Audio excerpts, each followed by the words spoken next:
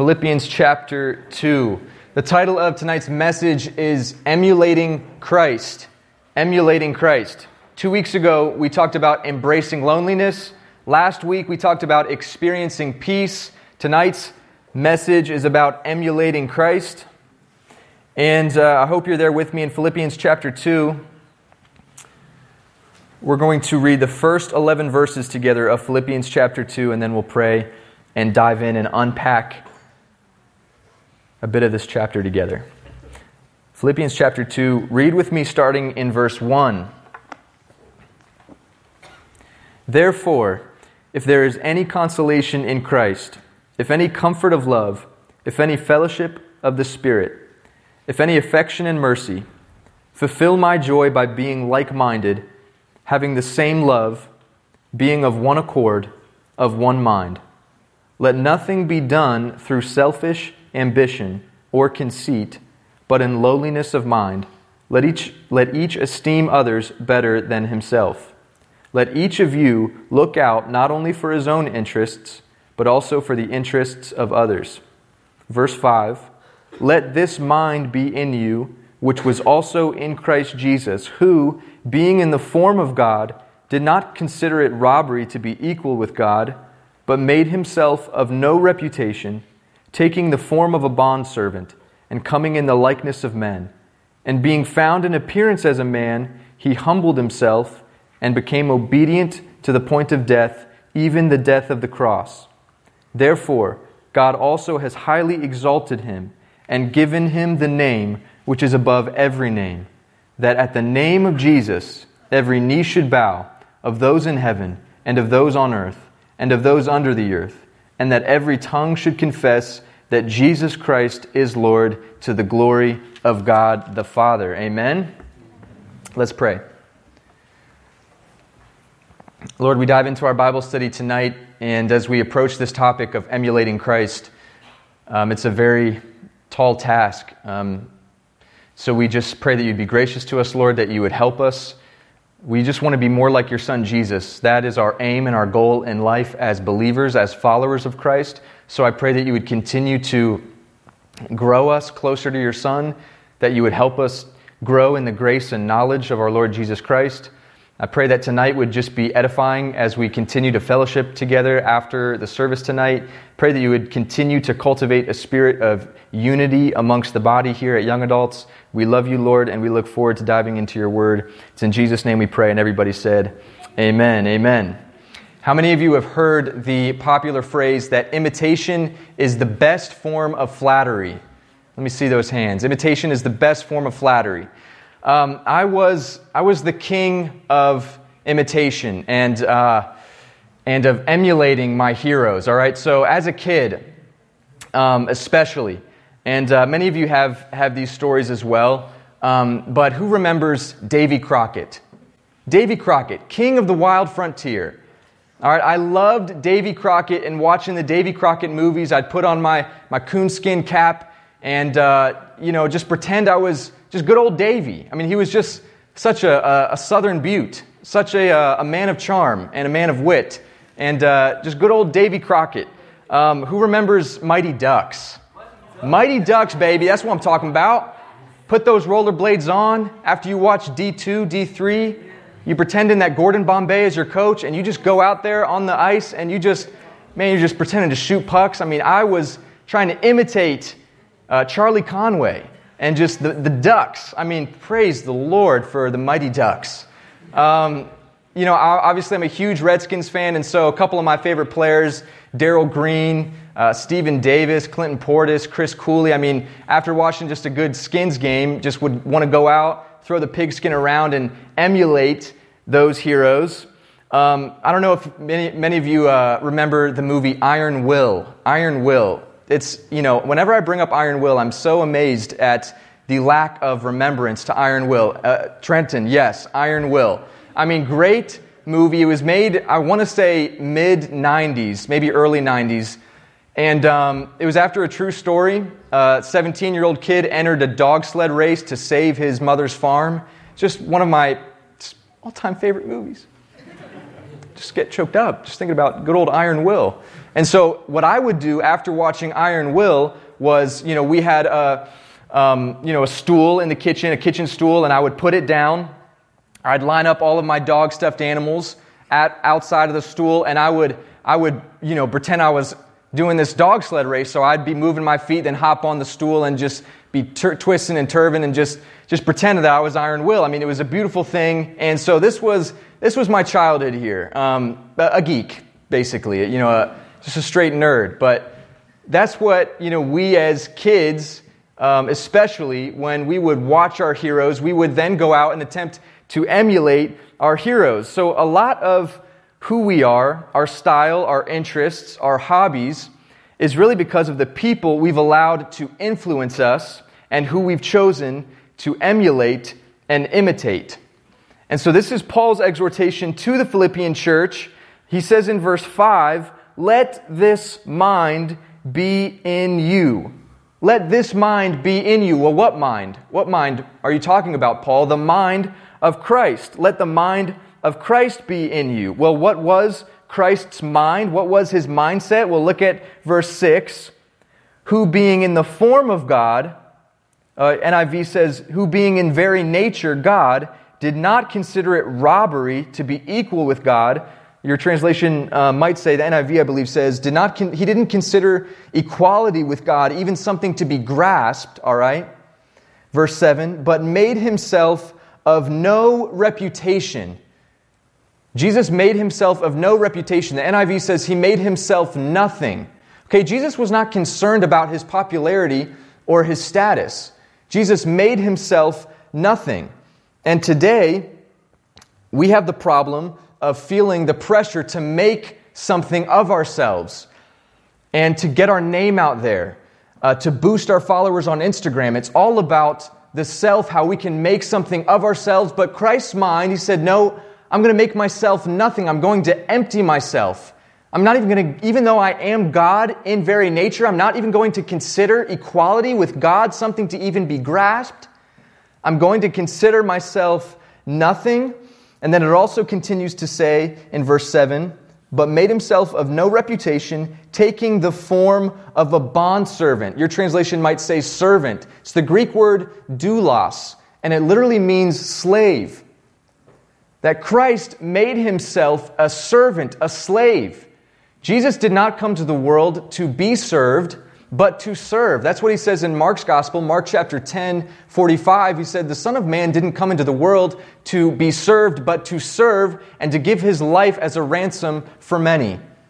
So Jesus' goal and ambition here on earth was to serve. Doulos.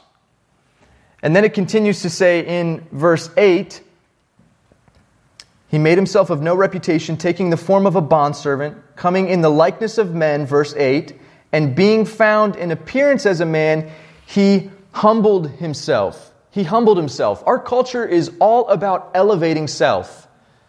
Our culture, and especially our generation, and forgive me that I tend to harp on social media, because I don't think that social media is wrong, but it has just become such a pool of the elevation of self in our day and age. The selfie.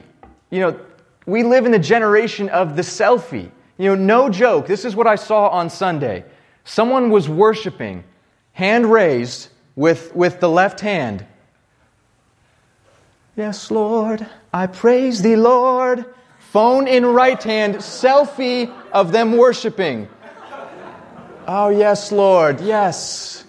Yes, Lord, how is this hand, Lord, before you?" I'm actually kidding, that didn't happen. But I wouldn't be surprised, honestly, because that's what we do. We gotta capture the self everywhere we go. And Christ, it says that he humbled himself. And then it continues to say in verse 8, "He humbled himself and became obedient to the point of death, even the death of the cross." He became obedient, even to the point of his death on the cross. Jesus' humility was directly correlated with his obedience. Jesus' humility was directly correlated to his obedience. How so? Well, if you are proud, you don't give a care in the world to be obedient to any kind of authority above you. Jesus' humility was directly correlated to his obedience, because if you have an attitude of humility, then you are going to understand and realize the authority and power of God over your life. So if you need help in this area of just being obedient to the Lord, submissive to the authority that God has put over your life, then you really need to practice on your attitude of humility, because it's really pride in which elevates our heart to think that we are better than ourselves, by then which we think we don't need to submit or obey the authority by which God has placed in our lives. So Jesus' humility was directly correlated to his obedience. And Jesus was obedient to the Father in every aspect of his life. It says in the Gospels that Jesus didn't speak anything unless the Father gave him permission to. It even says that down to how Jesus said something.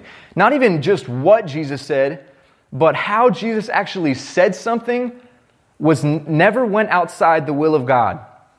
And you guys know the story in the Garden of Gethsemane. Before Jesus went to the cross, it says that Jesus was literally sweating droplets of blood because he was so anxious and nervous to go to his crucifixion. Jesus was fully God, but he was also fully man. He was not wanting to experience the excruciating pain of the crucifixion. So what did Jesus say in the garden? He says, Lord, if there's any possible way other than the cross to accomplish redemption of humanity, then please let that way be possible.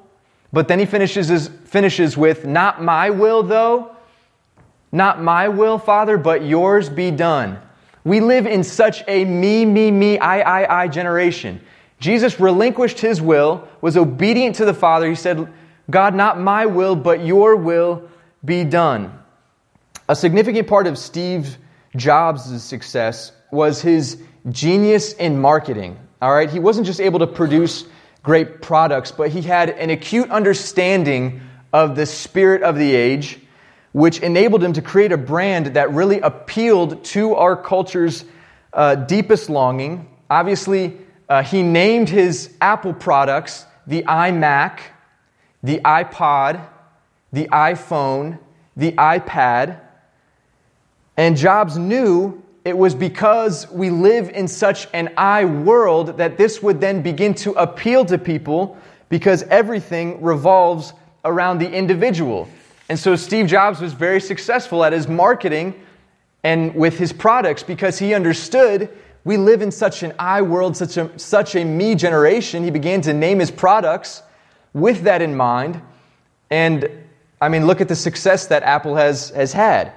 So let this mind be in you.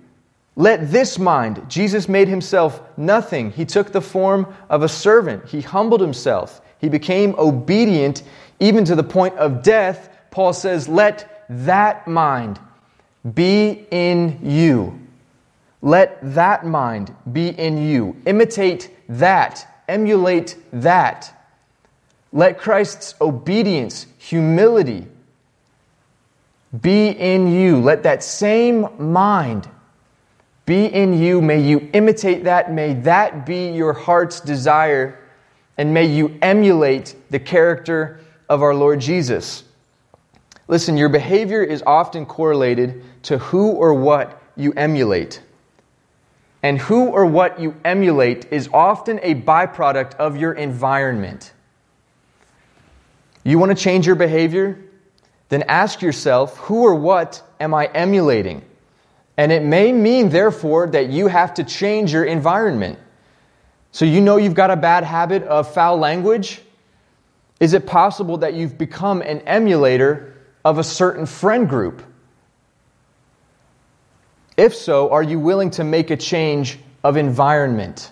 Does everybody hear me on this? Your behavior is correlated to who or what you emulate. And who or what you emulate is a byproduct of your environment. So if you understand that you have some things in your life that are not good, consider, is it because I am surrounding myself with people that influence my character? And if so, then you have to reconsider the environment by which you're associating with. So everybody needs to understand this. If we're not careful, we will gradually become cultural imitations. And we live in such a day and age where people, we want to be unique, we want to stand out, we want to be our own person. But the more you just begin to look like the world, you're not your own person, you're simply just cultural imitators. That's what the Israelites did in Exodus chapter 32. If you know your Bible, you remember Exodus chapter 32 when God brought the Israelites out of Egypt. Moses went up to Mount Sinai to receive the 10 Commandments from God. Aaron and the rest of the Israelites were getting really impatient. They said, "Where is Moses? He's been taken forever to receive these supposed 10 Commandments from God." And they looked to Aaron, the brother of Moses, and said, "Aaron, let's just start to worship something or someone else." Moses has gone too long. They grew impatient. Aaron foolishly abided by their request. He asked within the Israelite camp, "Let me collect all of the gold within the camp, your gold earrings, your gold jewelry." He formed a golden calf, set that up in front of the Israelites, and the Israelites started worshiping cow god. And then Moses comes down and he sees this and he's frustrated. He breaks the 10 Commandments and he says, "What is going on here?" Do you know why the Israelites built that golden calf? It was because they were emulating and imitating what they knew from Egypt. Cow god, calf god was one of the Egyptian gods. So they started to emulate what they knew from their culture. That's why God wrote in Leviticus chapter 19, He said this. In Leviticus 19, God says, "Then the Lord spoke to Moses, saying, 'Speak to the children of Israel, and say to them, I am the Lord your God.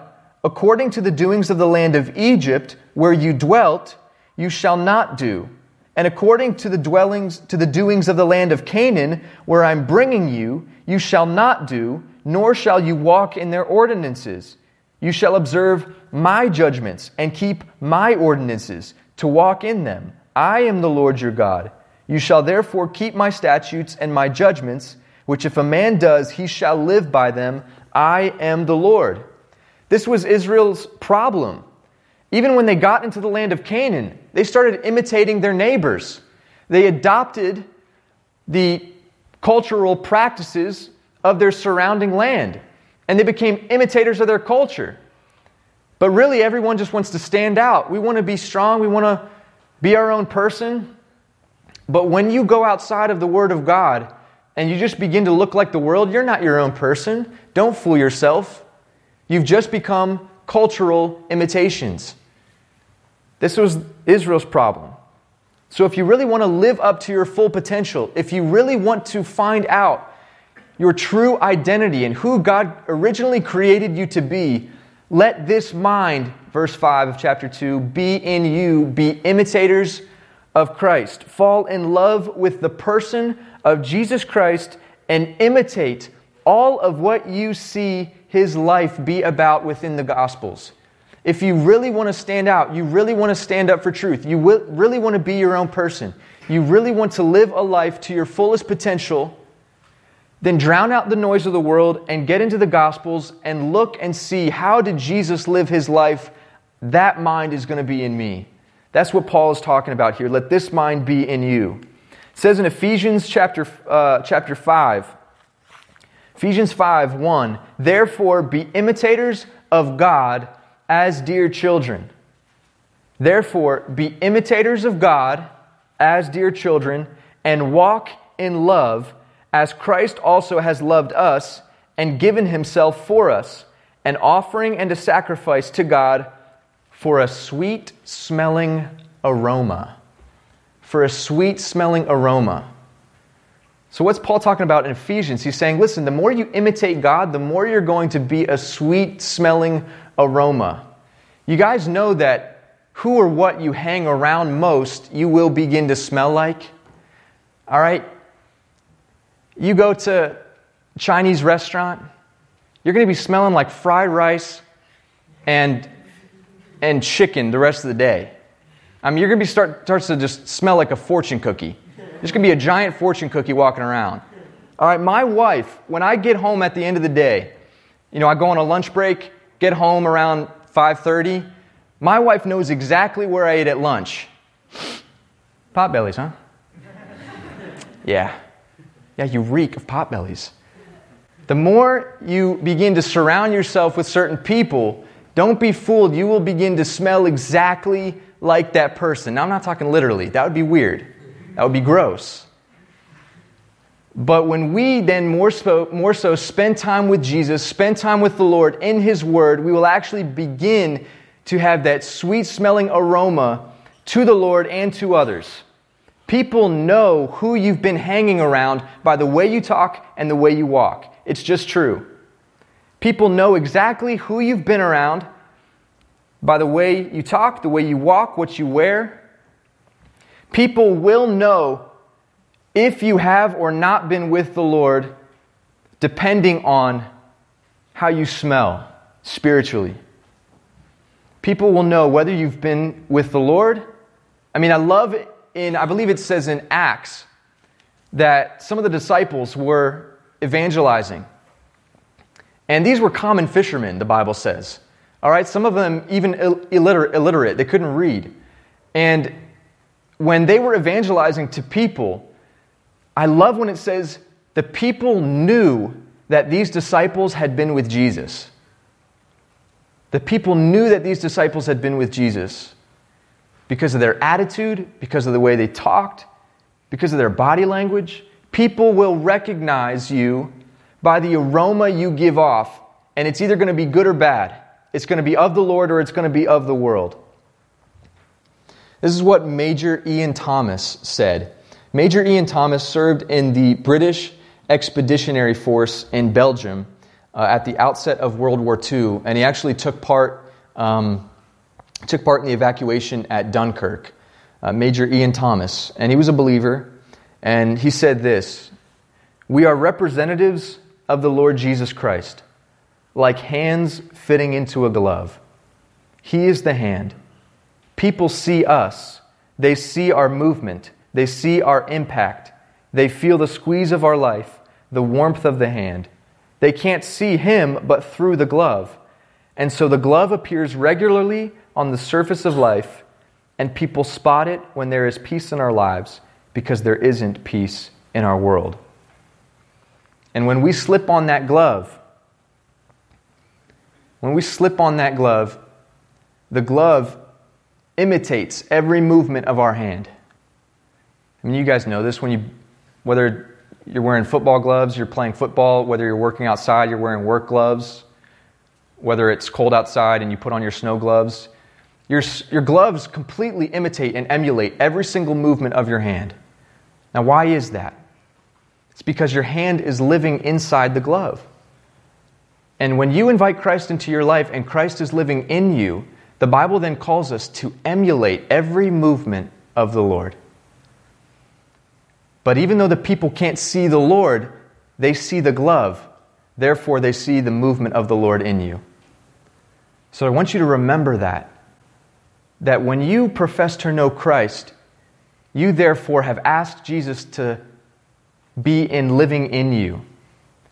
And then He calls us to emulate all of His movements for His glory. And people then, though they might not see Jesus, they will see Jesus living inside of you by the way you emulate Him and by the way you imitate His movements. And the only way we can truly emulate the Lord is by knowing more about Him, by getting into His Word, by studying it. Peter says that we are to grow in the grace and knowledge of the Lord Jesus Christ. So ask yourselves tonight, who or what are you imitating? Who or what are you emulating? I pray and I hope that for the glory of the Lord, we do our best to emulate Christ. Let's pray.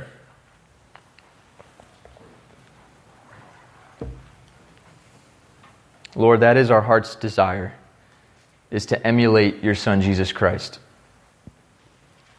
In everything that we do, everywhere that we go, Lord, We want to imitate your Son Jesus. We want to look like your Son Jesus.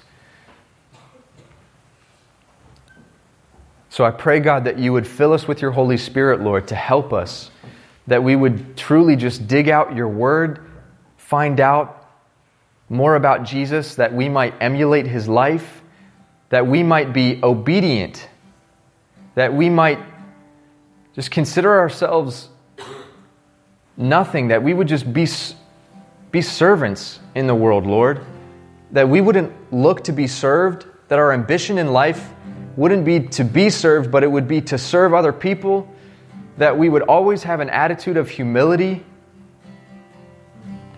and that we would follow you all of our days. But we're going to need your help, God. We're not perfect. We are imperfect people. So I pray that you would fill us with your perfect presence. When we are so grateful that your grace goes deeper than our sin, Lord. Where sin runs deep, your grace runs deeper.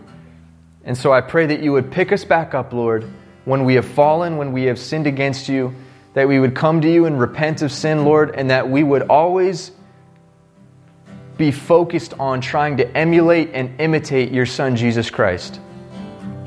I pray that we'd go back home and we would be imitators of God. I pray that we would go back to work and that we would be imitators of God. I pray that we would go back to our schools and be imitators of God. Wherever we go, Lord, may we always be mindful that we are representing you and that we are called to emulate your movements, Lord. So again, help us, and may your grace go before us. We love you, God. It's in Jesus' name we pray. And everybody said, amen. Amen.